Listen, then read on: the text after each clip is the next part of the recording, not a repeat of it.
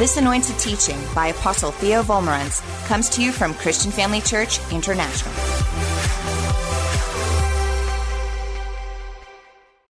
Hi everybody, so glad we can be together again. I have a message here today titled, Not Every Open Door is from God. Perhaps you're facing opportunities right now that you might have thought was sent to you by God to help you in circumstances, help you overcome challenges, and even financial opportunities. I'm going to be sharing such an opportunity that came our way, and it'll stop you, make you think, and ask yourself, is every open door from God or not? All right. Job 1, verse 6. Now there was a day when the sons of God, referring to angels, came to present themselves before the Lord. And Satan also came among the angels. He came to present himself to God as well. And the Lord said to Satan, "From where do you come?" Now God knows exactly where the devil's been. So Satan answered the Lord and said, "From going to and fro on the earth, and from walking back and forth on it." Then the Lord said to Satan, "Have you considered my servant Job, that there is none like him on the earth, a blameless and upright man, one who fears God and shuns evil?" Notice what God said about Job, that he is blameless and that he is upright. In other words, Job has no sin in his life. So Satan answered the Lord and said, "Does Job fear God for nothing? Have you not made a hedge around him?" Now, what kind of hedge would God have put around Job? Obviously, it's a hedge of angels. The angels of God seen to encamp around about his children, as found in Psalm 91, verse 11, and Psalm 34, and verse 7. So Satan answered the Lord and said, "Does Job fear God for nothing? Have you not made a hedge around him and his household, and around all that he has on every side? You have blessed the work of his hands." Now watch this. Here's the devil telling God, "God, you have blessed the work of Job's hands. And that's not all. And his possessions have increased in the land." So the devil is admitting to God that God blesses and God increases. Wow. Even the devil acknowledges that God's blessing on us brings increase. Very interesting. All right. Now let's go down to verse 11. The devil says to God, "Now, stretch out your hand and touch all that Job has, and he will surely curse you to your face." So the Lord said to Satan, "Behold, all that he has is in your power." Now watch this carefully. God said to the devil, "Behold, all that Job has is in your power." Think about that. What does that mean? Some people think it means, "Behold, Satan, I'm giving you power over Job." He didn't say that. Some people think it means, "Satan, I'm giving you authority over Job." No, he didn't say that. God was merely pointing out to Satan a fact of circumstances that Satan never even realized. Behold, all that he has is in your hands. So the Lord said to Satan, "Behold, all that he has is in your power. Only do not lay a hand on his person." In other words, You may not kill Job, but I'm letting you know all that he has is in your power. So Satan went out from the presence of the Lord. So from that verse, we can clearly see that the devil is now aware that the hedge is gone. God just informed him. He didn't know about it. And so now the devil is going to attack Job, not God. Okay, let's go to verse 13.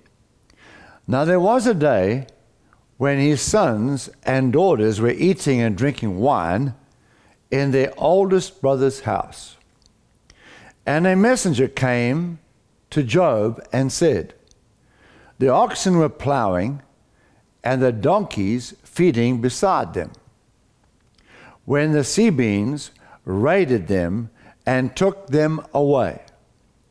Indeed, they have killed the servants with the edge of the sword, and I alone have escaped to tell you.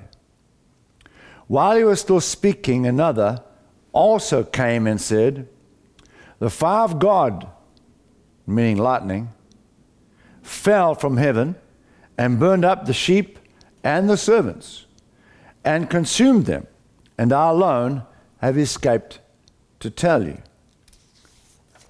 While he was still speaking, another also came and said, now this is the third person, 1, 2, 3, like machine gun bullets.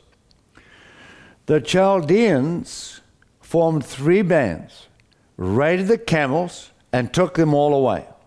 Yes, and killed the servants with the edge of the sword. And I alone have escaped to tell you. While he was still speaking, another also came and said, here's the fourth one. Your sons and daughters were eating and drinking wine in their oldest brother's house. And suddenly a great wind came from across the wilderness and struck the 4 corners of the house. And it fell on the young people, and they all died. They were all dead. And I alone have escaped to tell you. Now think about that. It's unbelievable that all this stuff happens like that to Job. Then Job arose and tore his robe and shaved his head and fell to the ground and worshipped God. He did not curse God. He worshipped God. 21. And Job said, naked I came from my mother's womb, and naked shall I return there. The Lord gave, and the Lord has taken away. Blessed be the name of the Lord. Let's push pause here for a moment and think about what Job just said. The Lord gave, and the Lord has taken away. Is that correct? Is Job right? Obviously he is not. We just learnt that at the beginning of the story, that Satan did not know. The angels were gone. He wasn't aware of it. God pointed that out to him. No, God is not in favor of any of this happening to Job. And God couldn't stop it. It wasn't God who allowed it. It was Job who allowed the devil to do this. I'll show you why in a moment. But going back to that statement of Job, remember this. Everything in the Bible is truly stated, but not everything in the Bible is a statement of truth. What do I mean by that? Well, everything in the Bible is accurately recorded as it happened, perfectly. But people said things that weren't always truthful. All the accusations against Jesus, the accusations against the Apostle Paul, none of those were true. But they were stated, and so they're recorded. We have to rightly discern the Word of God. And unfortunately, you and I know of many ministers of the gospel who have buried little children, 2, 3, 4, 5 years old, in car wrecks or from some disease, and God's not killing kids that way. And yet the preacher will say, the Lord gave and the Lord has taken away.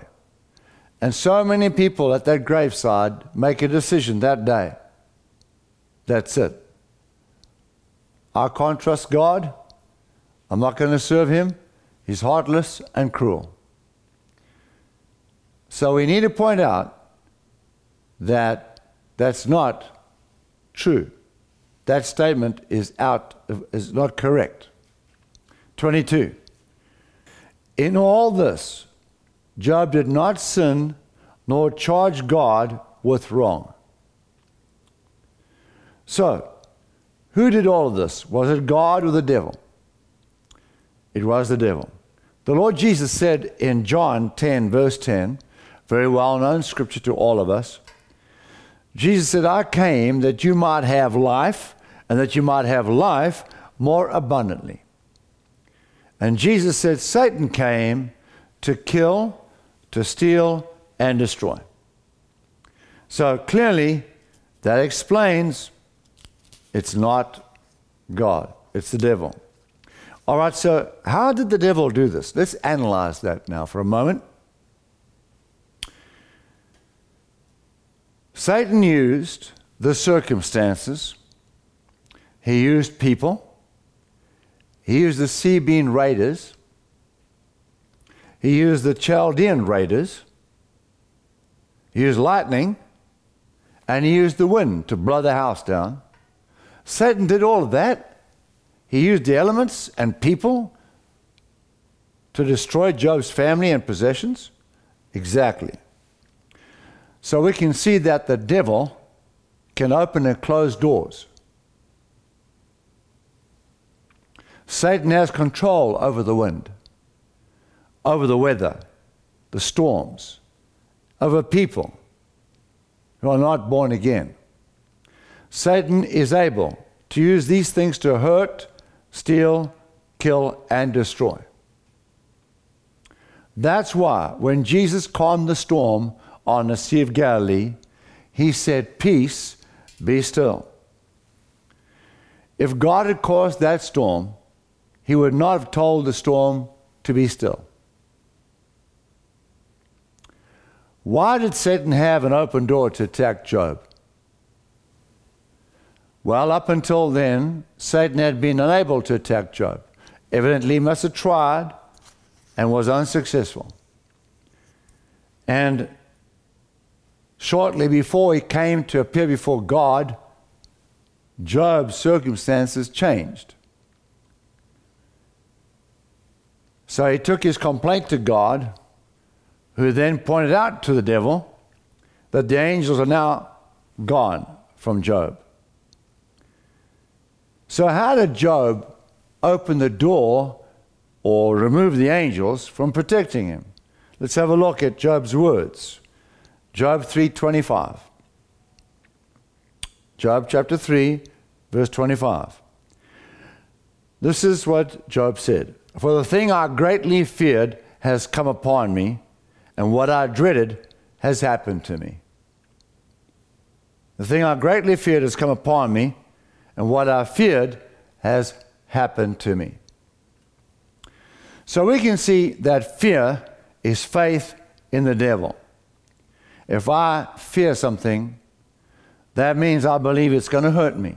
I believe it's going to hurt me, so I'm afraid of it. If I'm not afraid of it, that means I believe God is protecting me.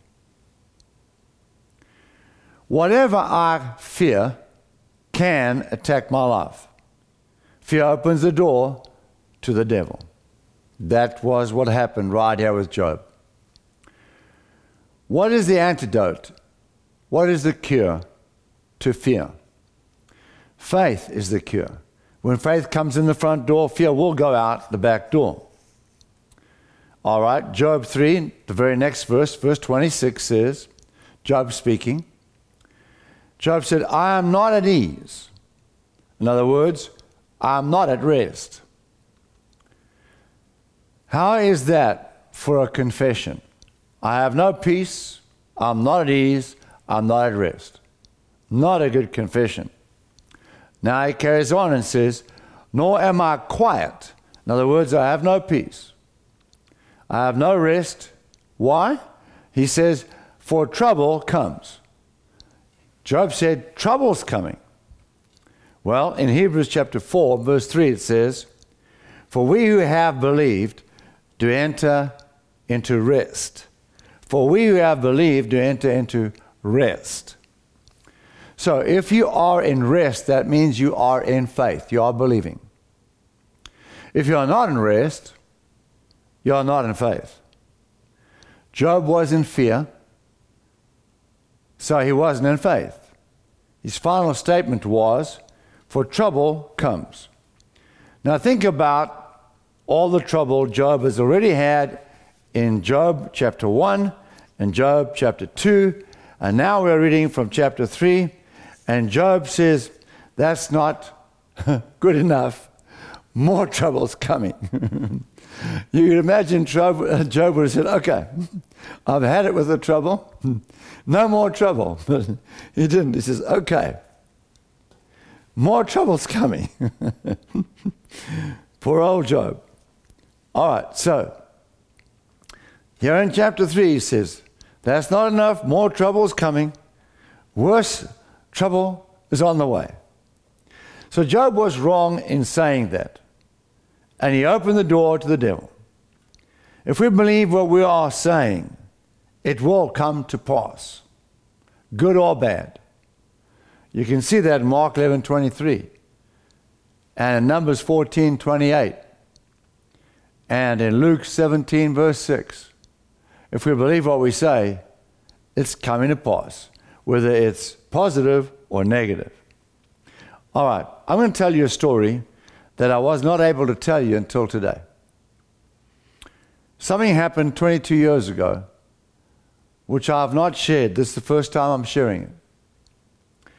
And I believe it's going to be very helpful. That's why I'm going to share it. I've waited all these years to tell you about it, and today is the day. In 1997, I announced on a Sunday morning in church that we were going to build a great big youth center called the Arena Action Park. The architect was sitting in the service, somebody I had never met before. And he came to me afterwards, introduced himself, and said that he would like to offer his services free of charge, that he would then design the project and oversee and manage the project all free of charge. He was so excited about this youth project. I assumed that since he's not charging us, this was an open door from the Lord. I didn't have to pray about it, because here's this so-called, he must have been a Christian, he's in church after all, right? And now he's giving us a lot of money for nothing by designing this entire project and then supervising it. So once the drawings were done, we put it out for tender. And the architect told me only one company had tendered, and that happened to be a friend of his. And he recommended the man's integrity. So we accepted the architect's word for that. And he started working. 24 months later, this building was standing on the church property. The city had not been to inspect this building. The builder had not invited the city to come in and inspect the building. Not the foundations, not the plumbing, nor the electrical, nor the walls, nor the roof. Nothing had been inspected. I only found out much later. And whenever it rained, that building was flooded inside, and it was a huge building. Huge building. It must have been, in total, 4,000 or 5,000 square feet. No, sorry, 50 to 60,000 square feet. Now, I told the architect and the construction company that we were not going to pay for any construction anymore. We'd paid up until that point, until such time that they'd invited the city to come in and do their inspections, because if they had done so, this building would not be such a wreck. In fact, when you stand at the walls inside one of the main halls, the wall's about 3 stories high, and the walls looked like a dog's hind leg. And you could see with the naked eye that it was messed up. So we said we are not going to pay any more money until they fixed the building and brought up to par. And we received a letter from the lawyers of the builder demanding that we pay or reply to their letter in 7 days. So I called a board meeting, and we had a lawyer that we were employing, working for the church. They never attended the church, and they were there. So we discussed this with the board and the lawyer and said we'd like to reply to the builder's letter from their lawyers within the 7-day period and say, look, according to our contract, we are instructed to go to arbitrators. This is a group of quantity surveyors who evaluate your problem and sort things out between the builder and the church. And that the contract said we would not go to lawyers. So a lawyer told us that, which we knew. Even the builder knew that, but he sent his lawyer's letter. So we said, look, even so, we still need to reply to this letter. And our lawyer said, listen, I'm saying do not reply to the lawyer's letter. And if you want to reply to it, then I'm walking out, get yourself a new lawyer. That was our second mistake. We should have said goodbye, farewell, it's nice to know you. We never did, and we never replied. Took the lawyer's advice, even though none of us on the board agreed with that advice. And so we had to appear in court. And we went, and to my surprise, we lost the case. And the court said, the reason you lost the case is because you never replied within the 7-day period to that lawyer's letter. Even though the contract said go to arbitration, we should have replied to the lawyer's letter. So they threw our matter out and said we were responsible for the fees of the builder, and we still had to pay him past dues, whatever we still owed him. So we went to see a senior advocate in Pretoria and asked his advice. And he recommended that we go to the Supreme Court of South Africa. And we did. We took along with us a whole bunch of people from the city, inspectors and QSs, all fighting or batting for us. And we were expecting that the court would give us the opportunity of stating our case. And we would have wanted hands down, we had pictures to show them everything. But these judges, there are I think 7 of them in the Supreme Court, said, we can't allow you to debate or argue your case because you did not reply within 7 days. So because of that technicality, we're throwing this case out of court, and the church is liable for your court fees and for the builder's legal fees, and the church is now instructed to pay all costs for the construction. So we lost hands down that court case. It cost us a lot of money, you can imagine. Not only fees, but also we had to tear down that building. It was this very sad day. we had a board meeting, and a pastor requested to see us. And he said to the board that this builder and this architect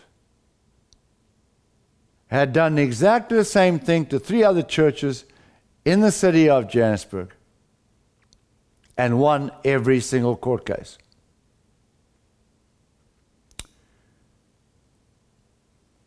Now, I can tell you the story 22 years after it happened because it's far enough away. But here's the sad reality. I did not pray about it.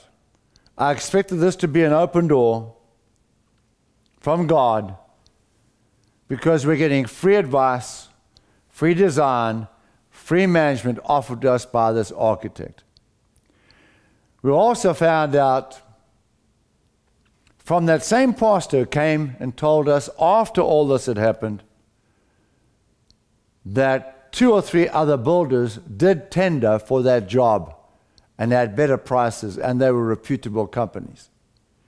But of course, our architect never told us about that. So, not every open door is from God. Jesus said, Satan is the god of this world. In John 14, verse 30. So Satan can use his agents to totally destroy us if we don't listen to God's guidance. Satan wants to take you out of the Word of God. He doesn't want you to hear the word of faith. He doesn't want you to hear teaching like this. He'll try and take you out of the church if he can.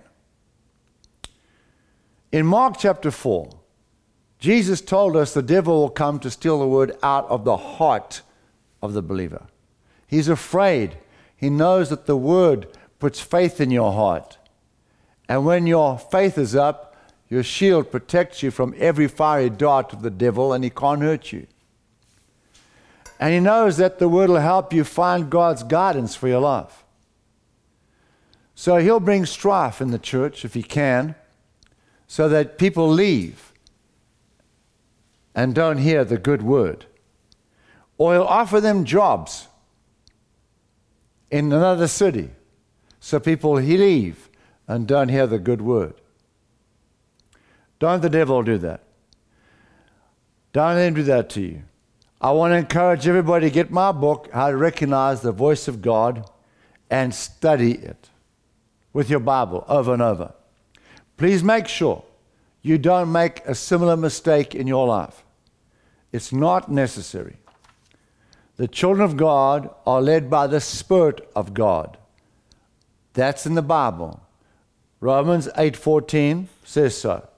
2 Corinthians 2:14 says so. Romans 8:27 says so. John 16:13 says so. 1 Corinthians 2 verse 12 says so. John 10:27 tells us that God leads us by His Spirit in our heart. Not by fleeces. Not by open and closed doors. In the Old Testament, that was fine. But in the New Covenant, God's Spirit lives in you and now guides you from within your heart. So get my book, learn how to follow the Holy Ghost who's in you, and forget about fleeces and open doors. They're going to get you into trouble. I promise you right now. The devil can fiddle with that, but he can't fiddle with the Holy Ghost inside your heart. All right, every head bowed, every eye closed. How many would say, Apostle Theo, I want to be sure I know Jesus. I want to be sure I'll go to heaven one day. Can you help me? Yes, I can. Please say this little prayer with me. Dear Father in heaven, I ask you to forgive me for my sins. Jesus, come into my heart. Save my life. I declare you are the Lord of my life, and I'll live for you with all my heart until I see you on that wonderful day. Praise God. Thank you for saving me and forgiving me. Amen. Well, if you said that prayer from the heart, we'll see you in heaven. So, from Pastor Bev and me, we love you very much. We are praying for you continually. And we're trusting that we will be with you soon in South Africa. God bless you all. Thank you for joining us during this episode of Living Life with Dr. Theo and Bev Wolmarans. We hope that through this inspired teaching, you had an encounter with God. If you enjoy the teaching ministry of Apostle Theo and Dr. Bev Wolmarans and would like to enjoy more resources, we hope you will visit our website at www.christianfamilychurch.co.za, or for our American listeners, www.christianfamilychurchsa.com.